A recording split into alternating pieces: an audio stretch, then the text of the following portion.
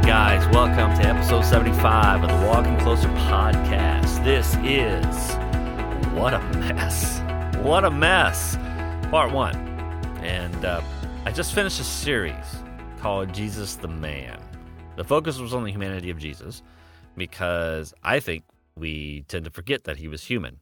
We focus so much on his divinity that maybe we have a difficult time connecting with him and really realizing that he was human. And so we miss, we say he's like fully human and fully divine, and we only focus on one half of who he was. Anyways, my hope was that might be helpful and in such a way that, may have a better connection with Jesus.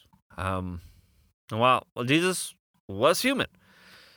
We Christians, we believe that he was divine, and the things that he was able to do demonstrated his divinity. And so we say things like he was God in the flesh, right? And we have all sorts of ways to talk about that and try and wrap our minds around that concept, which, quite frankly, thinking of Jesus as being fully human and fully divine is a complicated thing. And trying to talk about that and understand that rationally, right, logically, like the way that we like to think about things, it's pretty difficult. And, when you talk about it, it's going to be complicated. But, man, I still think, I think we make things more complicated more often than we really need to, especially when it comes to who we are as Christians, Christianity, this Christian stuff. For instance, you know that there are at least 6 mainstream theories we put together to try and explain why Jesus came in the first place, like what the cross was all about. Let me list them.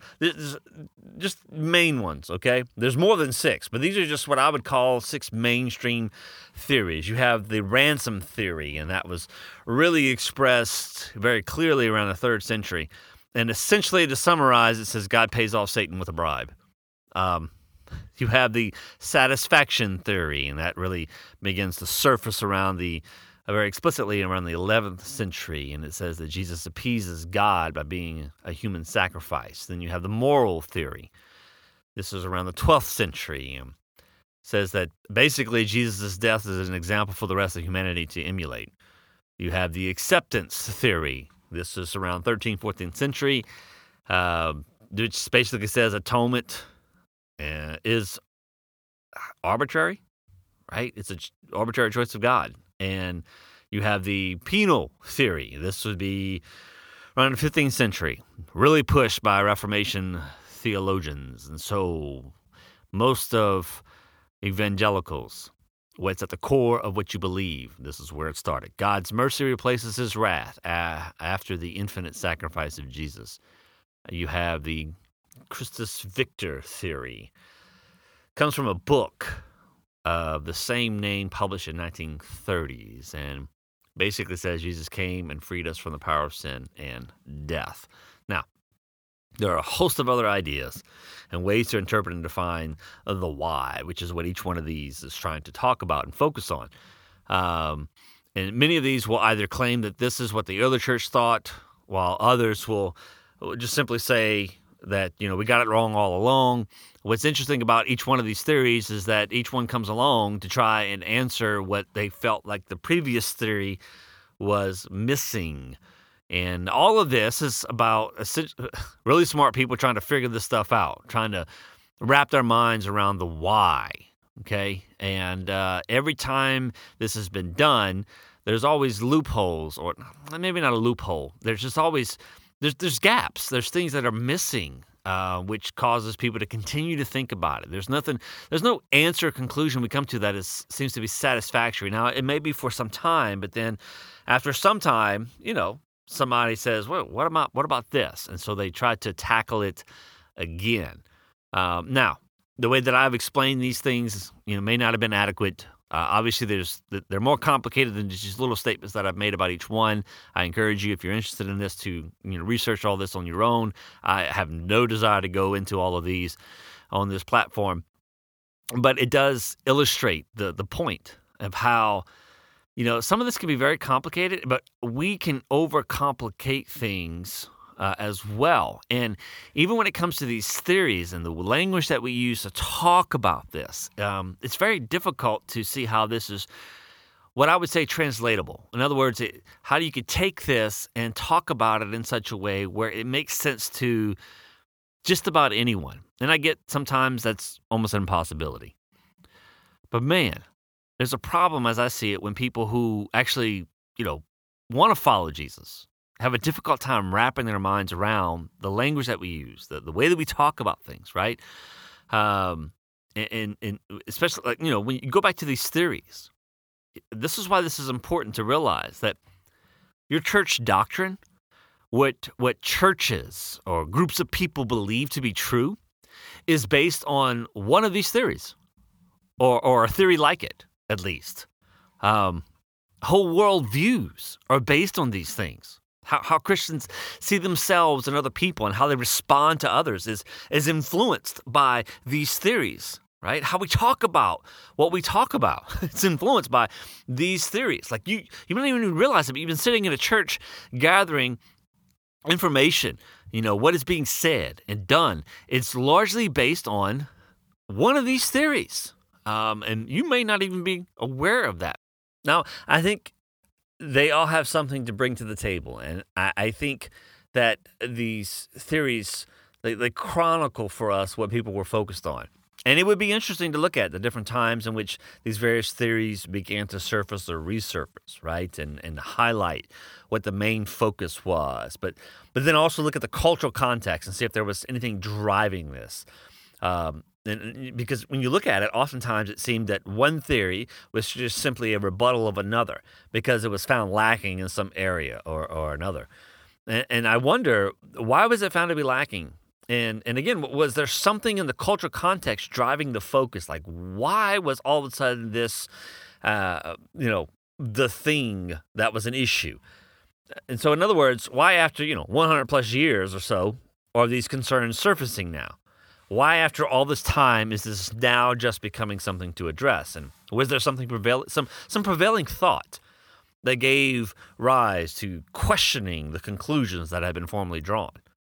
And so I find that interesting, and I think it is very telling. But I guess my point is that people throughout the centuries have been trying to figure out what to do with this, like what to do with Jesus. Why did he come? Why did he do the things that he did? Why did he die on the cross? And we have wrestled with this for centuries and trying to make sense of the things that are said. And every time we come to a conclusion, there's always something lacking and always something missing. And my response to the answer given with all these theories is, okay, but there must be something in all of this language that we use that is practical, right? That makes sense where we are in our time, in our reality. Something that makes it good news, right? Something that has such an effect on us as people that it is good news to us. Such good news that we can't help but share it, right? Good news that doesn't get drowned out with complicated theories or theological language that really carries no meaning. And I really think that this describes so much of where we are today. There are lots of people who have been hearing certain trigger words, highly charged religious words or phrases, and they have adopted the language themselves as well. But the language might not have any real meaning to them. It's a language that people are, sure, comfortable with, and it makes them feel secure in where they are in their church or with what is being talked about. And they need to hear these words or phrases, and if they don't, then something's wrong. Things are, in their minds, things aren't being done right? Or the gospel isn't being preached. I have actually addressed this. I've actually dealt with this at various times, where I think, and a good example to use, I think, is when we talk about repentance. Okay. So when we talk about repentance, I think a lot of people think that repentance is simply just, look, I'm sorry about something that I did. But the reality is repentance is not an apology. And while that may be a part of a process that people go through when they repent, repentance is just simply a word that is used to describe a process that a person goes through when they change their mind. And their mind is changed in such a way, right, that it hits straight to the heart and they begin to do things differently. It's a change of mind that leads to a change of action. That's how the older preachers used to say it when I was growing up. And so repentance, right, is this idea that this is how I've been seeing things. This is how I have viewed things. This is how I've been thinking about things. And now that's changed. And now that has changed, the fruit of that will be seen, right? I do things differently. When I see this, I think about things differently. I have a different perspective or outcome on this thing. And that's repentance, right? Repentance is summed up in the process of transformation, okay? Now, here's the thing. I very rarely say the word repentance. And the reason why is because of, I think, people not really understanding what it is, and that it is a word that summarizes and illustrates, maybe even describes this process of transformation. Now, does it mean that I don't talk about repentance? Some people might think so because I don't say the word repentance. Yet, I do talk about, and like my teaching, the things that I focus on can be summed up in the aspect of transformation. I mean, this whole Walking Closer podcast is so focused on that very thing. You could summarize all of this, the word repentance, but I don't use the word. Instead, I deal with concepts. I teach in concepts because, and oftentimes it is the case, these words we've lost the meaning of these words. They don't carry the same meaning for us. Repentance, I think sometimes in church culture, is just a way of saying, look, I admit I have done something wrong. I admit that I have sinned, and I'm trying to, apologize or get right. And the reality is, repentance is I acknowledge that, wow, the way that I'm thinking about this, the way that I'm approaching this, the way that I'm doing this is not the best. Now I am looking to turn, change, transform. Okay? So I teach in concepts. Now, I teach in these concepts of repentance. I explain these things, but I don't use the word. If repentance actually means something to you, when you hear the concept, you will know that concept is summed up in the word repentance. But if you hear the concepts and you still think that repentance is not being taught, guess what? Repentance probably doesn't mean anything to you, or what you think it is not what it really is. Okay?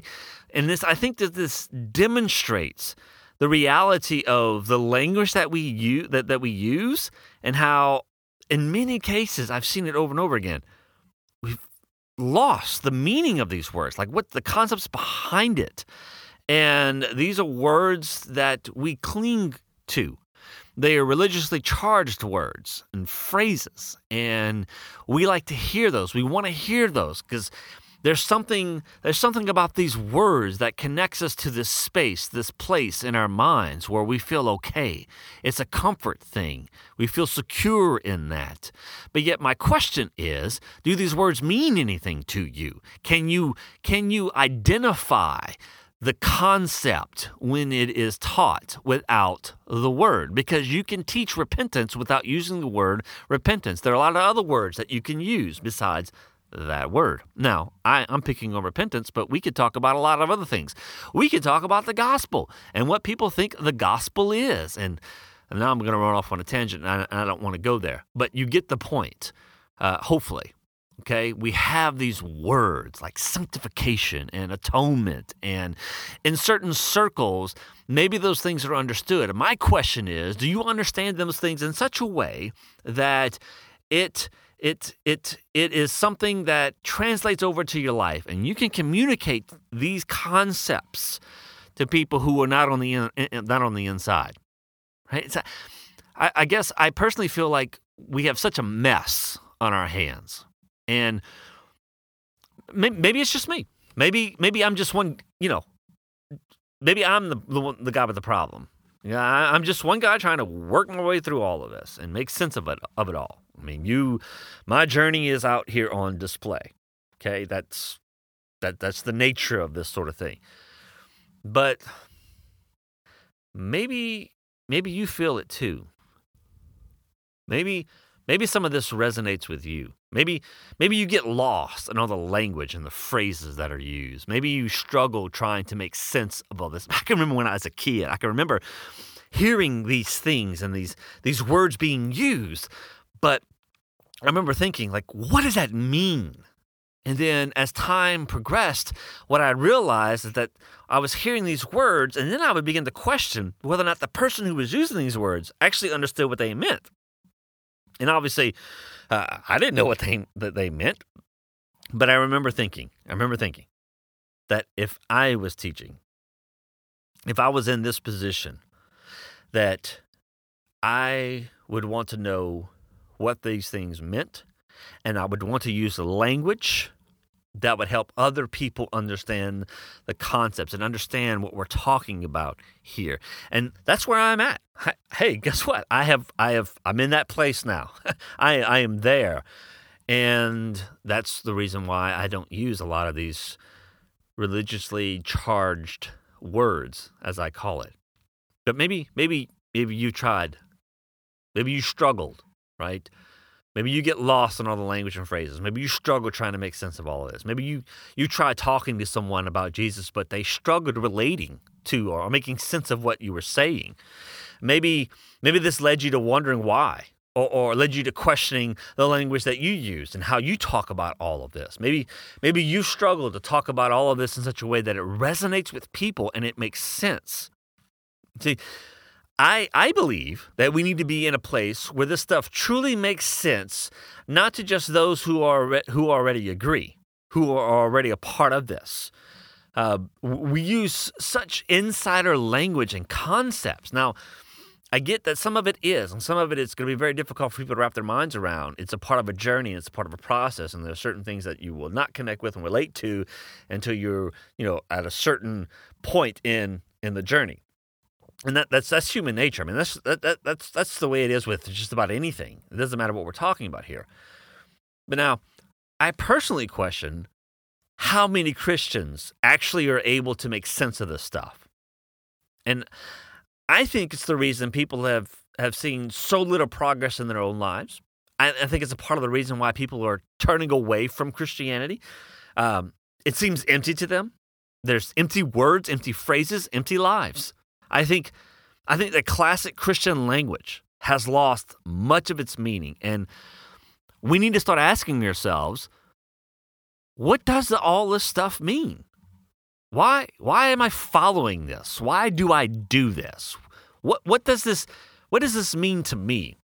And if you can't answer these questions for yourself, how can you expect others to answer it for themselves? Or how can you possibly help them come to see why they should follow Jesus and what he has to offer? See, I think we need to understand Jesus in such a way that it's practical for us. And it makes sense in such a way that it translates into our life. And it really is good news to us. And it's such good news to us that we should communicate it to others who, even though they might ultimately not follow Jesus, they can say, I get what you're saying, or I see what you're saying, or I disagree with you, but I see where you're coming from.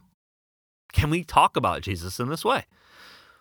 So, obviously, I think we got a mess on our hands, and so how might we work through all this and gain some kind of clarity?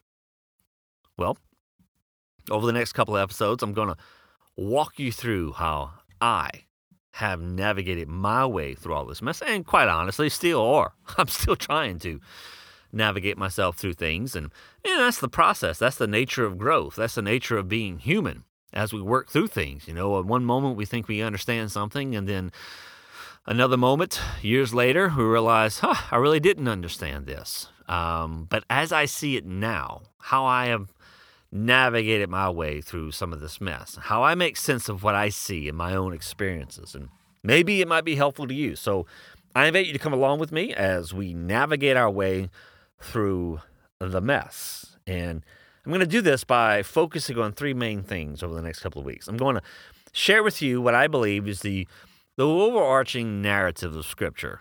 And I've talked about the Bible a lot and how I believe that people put their faith in the Bible and not in Jesus or not in God. How the Bible is elevated above so many things. And so I do see value in it. And I want to share with you what I believe is the overarching narrative of Scripture.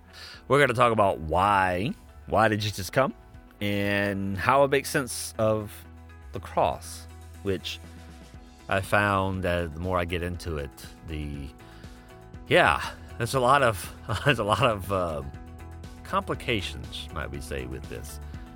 It's the reason why we have at least 6 mainstream theories and a host of others that we're still working on trying to wrap our minds around this. I think they all have something to offer.